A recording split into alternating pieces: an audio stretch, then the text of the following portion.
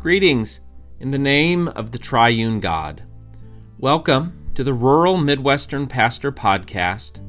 My name is David Johnson, and I am blessed to pastor the rural congregation known as Salmonock Baptist Church.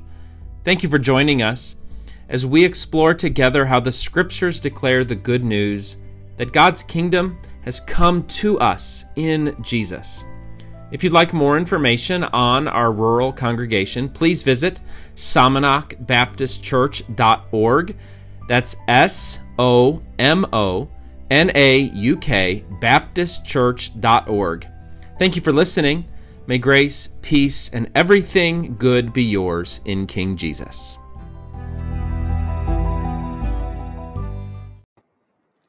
Greetings. Welcome to the online gathering for Salmonock Baptist Church for Sunday, June 20th, 2021. My name is David Johnson, and I'm blessed to serve as pastor here. Here at Salmonock Baptist, we've just come off an amazing week for our first ever summer jam. We averaged 80 kiddos for our 4 days, and including volunteers, that meant we had well over 100 people each day working together to introduce our community to the love of Jesus. So would really like to thank the team from First Baptist Church of Kaufman, Texas, who came to really partner with us to engage in this mission endeavor. And I also want to thank many of you from our SBC family who worked during the day and who also worked to help get things ready. It really was an amazing week. Many, many good stories to tell about the presence and love of Jesus using his followers to bless our community. So thank you to everyone who was involved. It was indeed a wonderful week. This online gathering is called to worship by a reading from Psalm 107. I'd like to read to you verses 1 to 3 and then verses 23 to 32. So starting in Psalm 107, verses 1 to 3 and then 13 to 32. Oh, give thanks to the Lord, for he is good, for his steadfast love endures forever. Let the redeemed of the Lord say so, those he redeemed from trouble and gathered in from the lands, from the east and from the west, from the north and from the south. And then verse 13, then they cried to the Lord in their trouble, and he saved them from their distress. He brought them out of darkness and gloom and broke their bonds asunder. Let them thank the Lord for his steadfast love, for his wonderful works to humankind. For he shatters the doors of bronze and cuts in two the bars of iron. Some were sick through their sinful ways, and because of their iniquities endured affliction. They loathed any kind of food, and they drew near to the gates of death. Then they cried to the Lord in their trouble, and he saved them from their distress. He sent out his word and healed them and delivered them from destruction. Let them thank the Lord for his steadfast love, for his wonderful works to humankind. And let them offer thanksgiving sacrifices and tell of his deeds with songs of joy. Some went down to the sea in ships, doing business on the mighty waters. They saw the deeds of the Lord, his wondrous works in the deep. For he commanded and raised the stormy wind, which lifted up the waves of the sea. They mounted up to heaven. They went down to the depths. Their courage melted away in their calamity. They reeled and staggered like drunkards and were at their wits' end. Then they cried to the Lord in their trouble, and he delivered them from their distress. He made the storm be still, and the waves of the sea were hushed. Then they were glad because they had quiet, and he brought them to their desired haven. Let them thank the Lord for his steadfast love, for his wonderful works to humankind. Let them extol him in the congregation of the people and praise him in the assembly of the elders. This is God's word. Let us pray together. Almighty God, with the psalmist, we give thanks to you, for you are good, for your steadfast love endures forever. We cry with the psalmist. We cry to the Lord in our trouble, and you save us from our distress. With the psalmist, we confess to you that sometimes we are terrified, sometimes we have hearts that melt like wax, but you are a God who comes to us in our distress and who desires that we ask you for help. So with whatever frightening situation we encounter, whatever is distressing our souls, we ask you to send forth your word that we might be healed. We pray through the Son and by the Spirit, and all of us said together, Amen. Our reading from the Gospels this morning comes from Mark chapter 4, verses 35 to 41. Mark chapter 4, verses 35 to 41. On that day, when evening had come, Jesus said to them, "Let us go across to the other side." And leaving the crowd behind him, they took him with them in the boat just as he was. Other boats were with him. A great windstorm arose, and the waves beat into the boat, so that the boat was already being swamped. But he was in the stern, asleep on the cushion, and they woke him up and said to him, "Teacher, do you not care that we are perishing?" He woke up and rebuked the wind and said to the sea, "Peace, be still." Then the wind ceased, and there was a dead calm. He said to them, "Why are you afraid? Have you still no faith?" And they were filled with great awe and said to one another, "Who then is this that even the wind and the sea obey him?" This is the gospel of King Jesus. The text that I'd like us to pay attention to together today is found in 1 Samuel 17. 1 Samuel 17, probably one of the most well-known Old Testament stories. During this summer, we're going to be looking at different scenes from the books in our Bibles that we know as 1 and 2 Samuel. And we're going to see that David is now going to become the pivotal character in this narrative. This well-known story that we probably know as David and Goliath. And yes, that is the protagonist and the antagonist in this story. But I want us to also notice some of the other characters in the story that might give us a clue, given the way the narrator describes the scenes and the characters, about what God has to say for us in our day from this well-known story. Before we look together at 1 Samuel 17, let's pray together, please, one more time. Lord Jesus, we confess that sometimes with the disciples, we feel like we've been forgotten.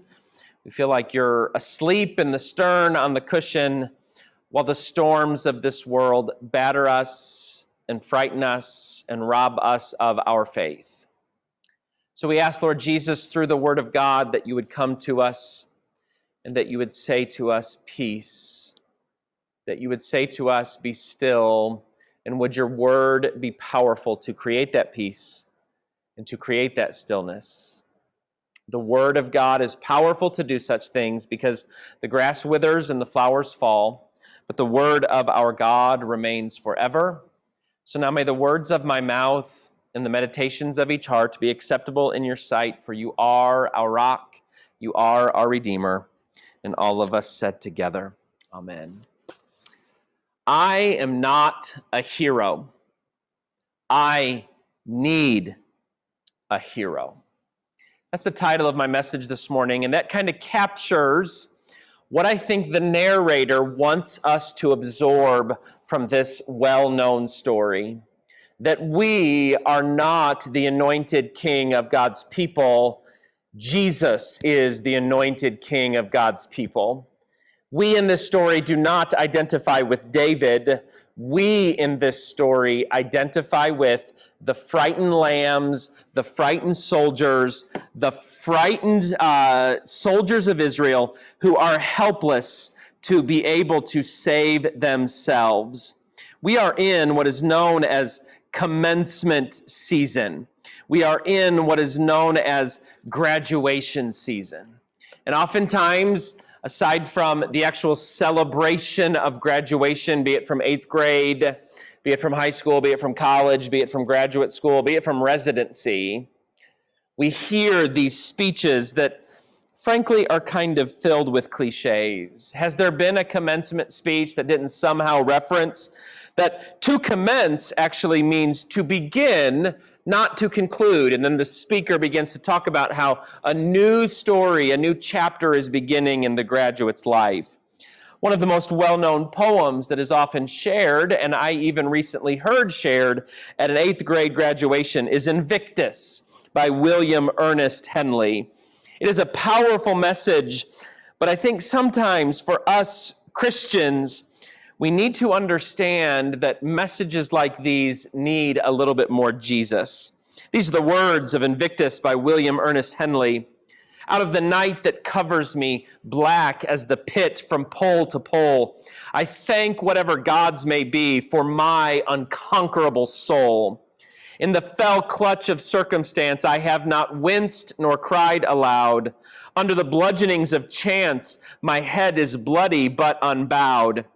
Beyond this place of wrath and tears looms but the horror of the shade.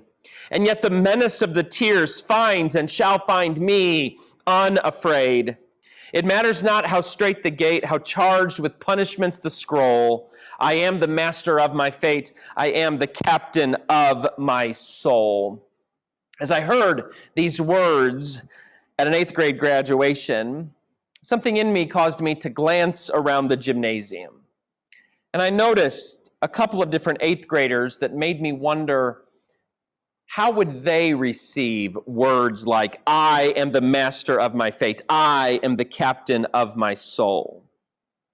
One of the first boys that I saw was a frightened boy whose mom had just married her boyfriend.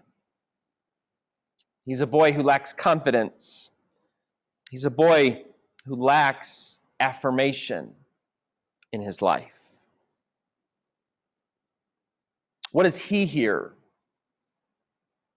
with, I am the master of my fate, I am the captain of my soul? Situations around him have changed that are through no fault and no choice of his own. And the last thing that he probably feels is that he's the master of his fate, that he's the captain of his soul.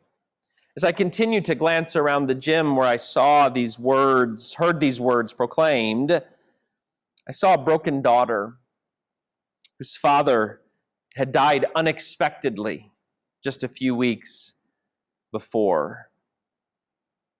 She's terrified, and I wonder, what does she hear with the words, and yet the menace of the years finds and shall find me unafraid? And I think about this frightened boy and this frightened girl and the situation in which they find themselves, and it kind of seemed as almost though this poem, which seems to really fit at a graduation, was probably for them bad news.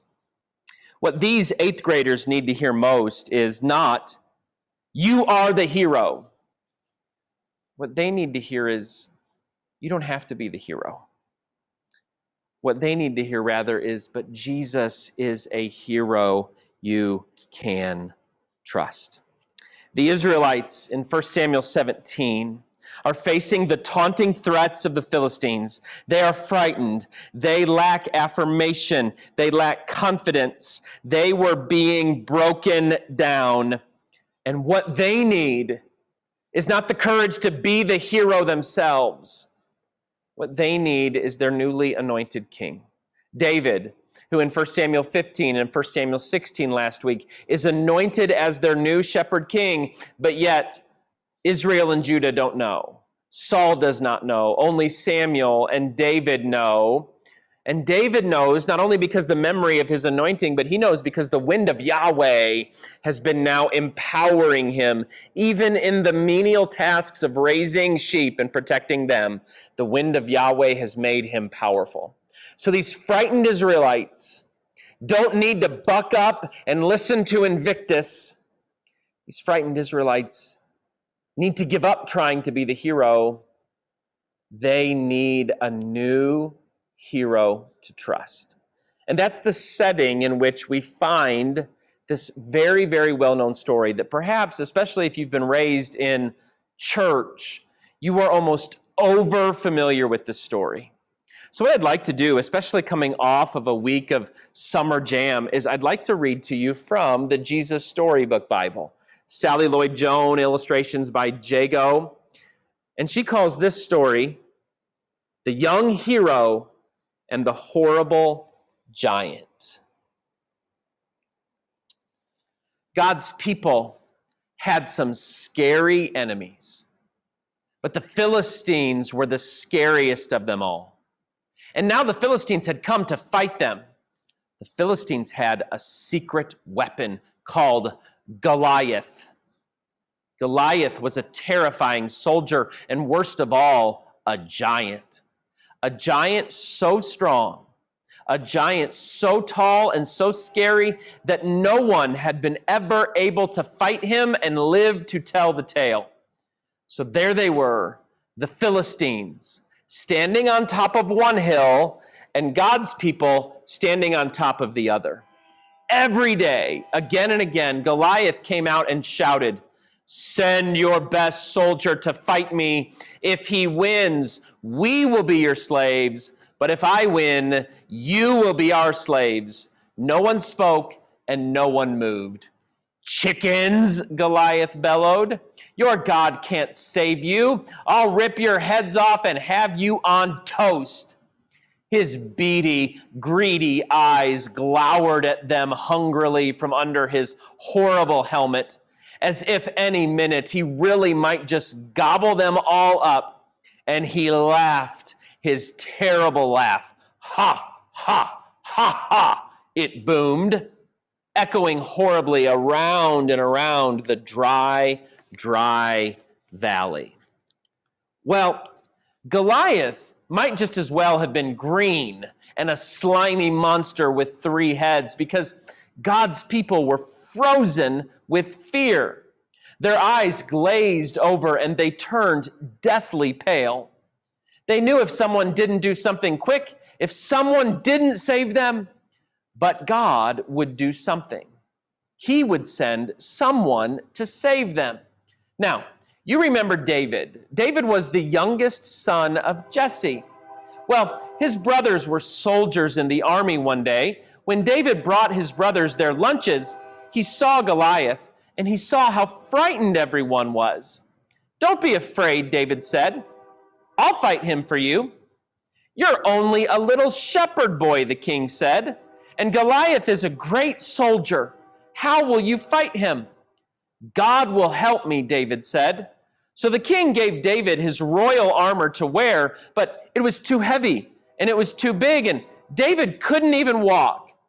"I won't need this," David said. Instead, David picked out 5 smooth stones from the stream. 1, 2, 3, 4, 5. He took his slingshot and he walked towards Goliath, step by step by step. Goliath walked towards David. Thud, thud, thud. "You?" Goliath peered down at the small boy. "I'm little," David shouted up to him, "but God is big." Goliath laughed, an even terribler laugh than usual. Ha, ha, ha, ha, ha, it went.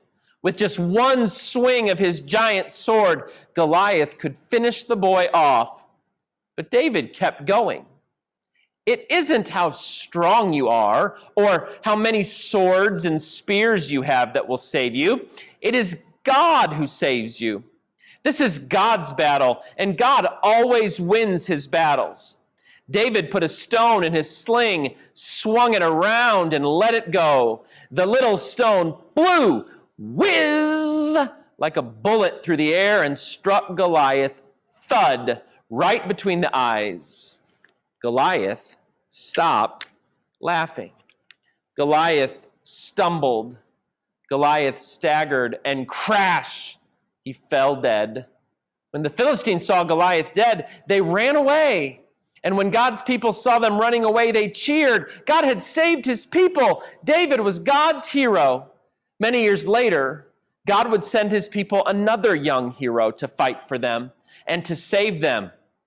But this hero would fight the greatest battle the world has ever known. So that's a helpful summary of a long chapter of Scripture that maybe shakes us loose from some of the preconceptions we have about this well-known story. So who are the characters in this well-known story? Let's first consider Goliath. Goliath is armed to the teeth. Goliath is fierce. Goliath is terrifying. Now, what's interesting is he is so big and so overwhelming, but what does he still need? He still needs the weapons that the Philistines prided themselves in. He has a bronze helmet. He has what my translation calls a coat of mail. Think of Monty Python, those medieval soldiers in Monty Python. They have kind of that metal like robe almost, like this chain material that protects them. And he's got a spear and he's got a javelin. So that's the first character. The second character, of course, is David. Look down at verse 23. The narrator sets up, David is innocent. David is young. David is an undesirable intrusion who has been, if you read chapter 17, sent by the Father. And yet, what does he do? He serves. He carries the lunch boxes for the soldiers. But I think what the narrator wants us to see is described in verse 23. And he talked with them. The champion, the Philistine of Gath, Goliath by name, came up out of the ranks of the Philistines and spoke the same words as before. So he's coming and he's speaking these terrible words. And yet, the Israelites don't even hear what he is saying. He's actually talking to them about the Israelite God. And yet, what does the narrator say? And David, end of verse 23, heard him. There is something about David that allows him to hear what Goliath is saying. So we have Goliath, we have David, but I also think the narrator wants us to understand another group of characters. Not only is Goliath the protagonist in the story, but beloved, Saul and the soldiers are also the antagonists in this story. Look at verse 5 in chapter 17. He, Goliath, had a helmet of bronze on his head, and he was armed with a coat of mail. The weight of the coat was 5,000 shekels of bronze.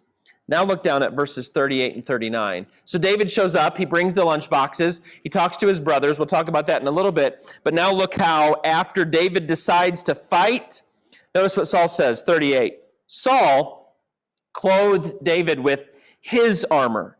He put a bronze helmet on his head and clothed him with a coat of mail. David strapped Saul's sword over the armor, and he tried in vain to walk, for he was not used to them.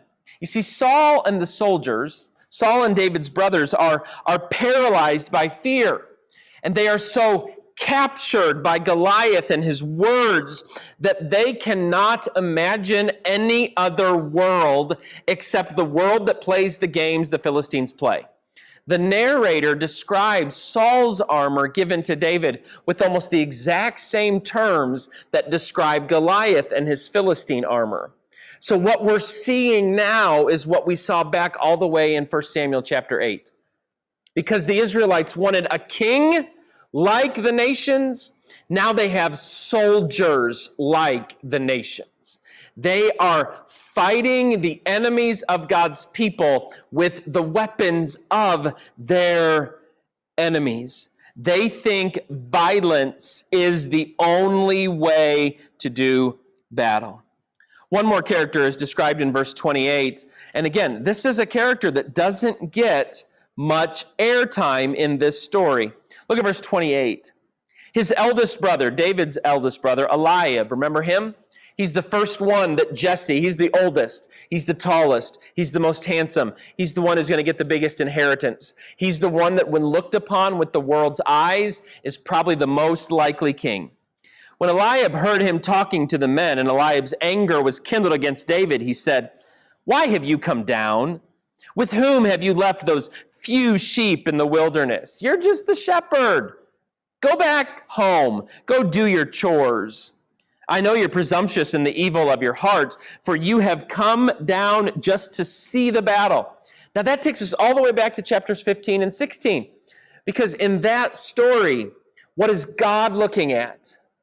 God's looking at the hearts of Jesse's sons.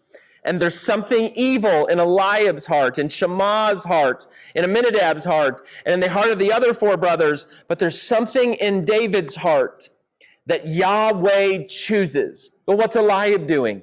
He's projecting the evil of his own heart onto his brother. And it's this sibling rivalry relationship that is bringing the evil out of his heart. I know. You've just come down to see the battle. David said, "What have I done now? It was only a question."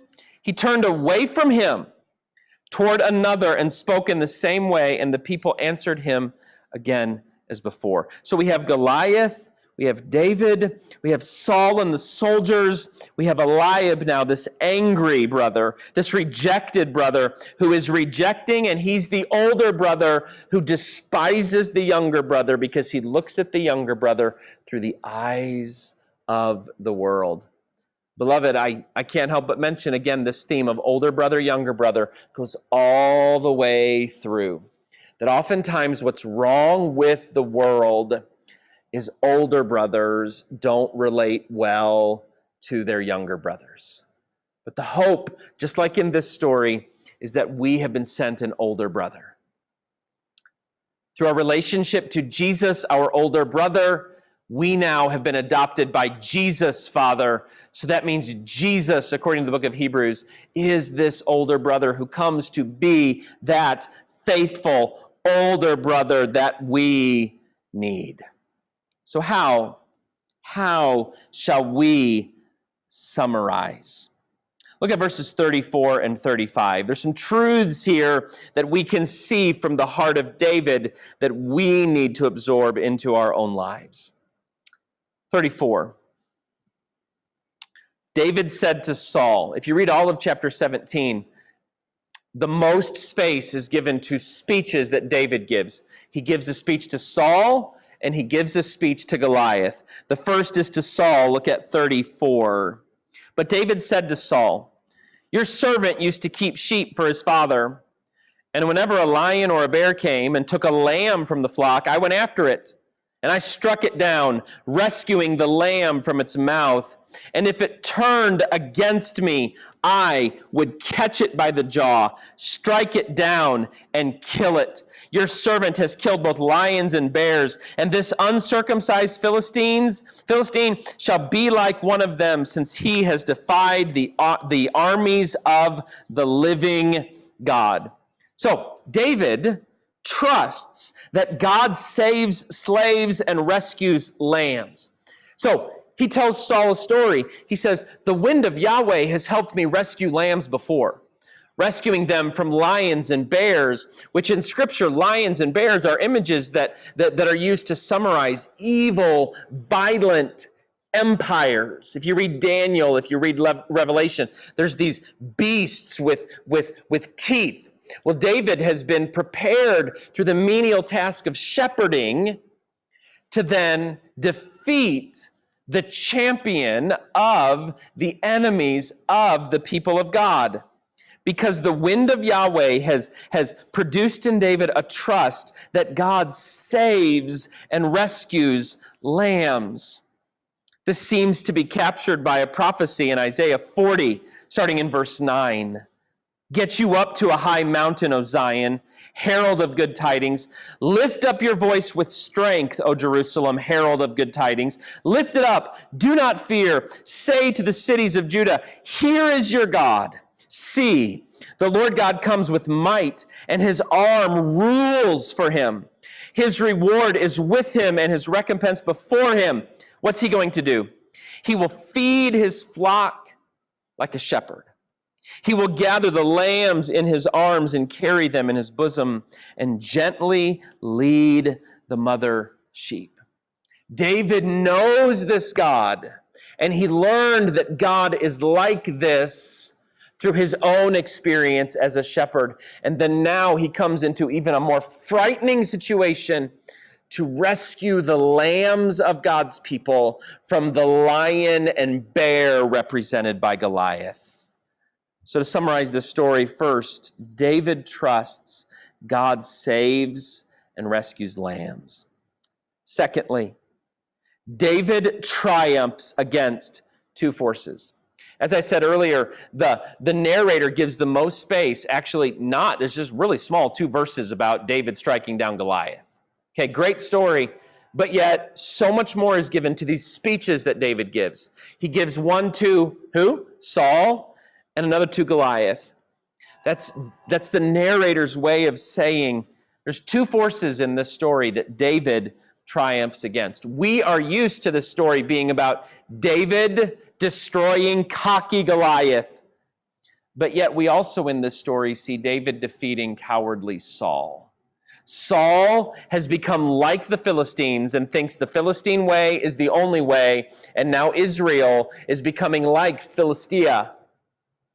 And now David needs to come along and help us see that we don't need the swords of the Philistines, the armor of the Philistines, for God to be faithful. Walter Brueggemann very astutely puts it this way: God's Messiah has words for both Goliath and Saul. There is a living God. There is a living God who is not intimidated or immobilized by swords and coats of mail and bombastic speech. Thus, Yahweh is unlike the armies of Saul, who are intimidated and immobilized. This liberated God is drawn to the marginal ones of tribe who wait to be snatched like a lamb from the mouth of the lion. Beloved, do you see this?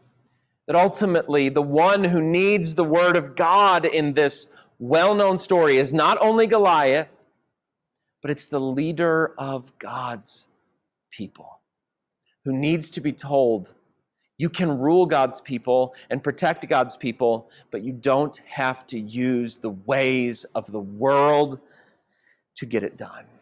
So, beloved, what is causing you to be intimidated? What is causing you to be immobilized? What is causing you to feel life is as black as the pit from coal to coal? What is tempting you to wince, to cry aloud, to have your head bloodied, to be menaced by horror in this place of wrath and tears? What is making it difficult to stay on the straight path?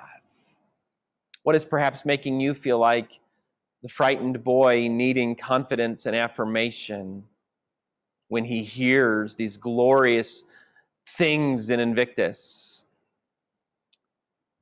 Are you identifying with that boy, or are you identifying with the young girl whose dad died unexpectedly and hears these cliches at graduation speeches that just think, I cannot be the hero.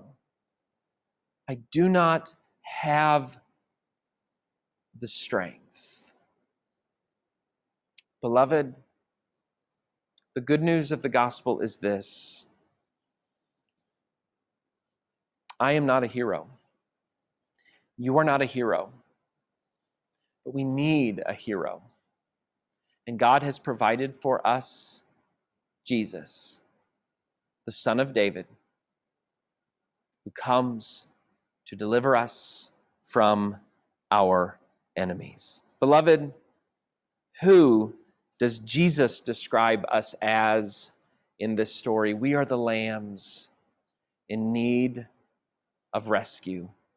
And thanks be to God, David writes the psalm that Yahweh is our shepherd, who comes to us not with swords, not even with slings and stones, not with spears, not with javelins, not with helmets, not with coats of armor, but he comes to anoint our head with oil and to prepare for us a table in the presence of our enemies. May we trust him to be our anointed King. Let us pray. O Lord, make us have perpetual love and reverence for your holy name. For you never fail to help and govern those whom you have set upon the sure foundation of your loving kindness. Through Jesus Christ our Lord, who lives and reigns with you in the Holy Spirit, one God, forever and ever. Lord Jesus, we praise you as the offspring of David. We praise you as the hero that the world needs, as the anointed King who comes to deliver us from our enemies, but not with the weapons our enemies use. Lord Jesus, you told your disciples, those who live by the sword will die by the sword. We come to you asking you to speak your healing word to us, that we may trust in the way that you go about deliverance, in the way that you go about bringing justice, in the way that you go about protecting us. So we ask you to be our good shepherd and help us to find ways to reconcile with our enemies, not to destroy our enemies, that you as our good shepherd may create for us a table in the presence of our enemies. Lord Jesus, as the offspring of David, the true King who brings justice to God's people, we ask you to do great and mighty things through the mustard seed faith in this place, to do great and mighty things in the way that you go about doing those great and mighty things. God, whose word is trustworthy, we bring our prayers to you with confidence in the name of our Lord Jesus. And according to your mercy, we ask you to hear these prayers. You entrust the seed of your word to the soil of our lives. Would the word that has been spoken this day bear fruit in our lives? Generous God, you draw us into surprising stories. Use these stories to disrupt our complacency, our apathy, our laziness, and remove our fear, that we may follow you into the joy of your kingdom. So in the name of the one who taught us not to lose heart, we pray. Our Father, who art in heaven, hallowed be thy name. Thy kingdom come, thy will be done on earth as it is in heaven. Give us this day our daily bread, and forgive us our trespasses as we forgive those who trespass against us. And lead us not into temptation, but deliver us from evil, for thine is the kingdom and the power and the glory forever and ever. And all of us said together, amen. I now invite you to receive this final benediction. Thank you so much for joining me in this time of online worship. May grace and peace be yours. And now may the God of peace, who brought back from the dead our Lord Jesus, the great shepherd of the sheep, by the blood of the eternal covenant, make you complete in everything good, so that you may do his will, working among us that which is pleasing in his sight. Through Jesus Christ, to whom be the glory forever and ever.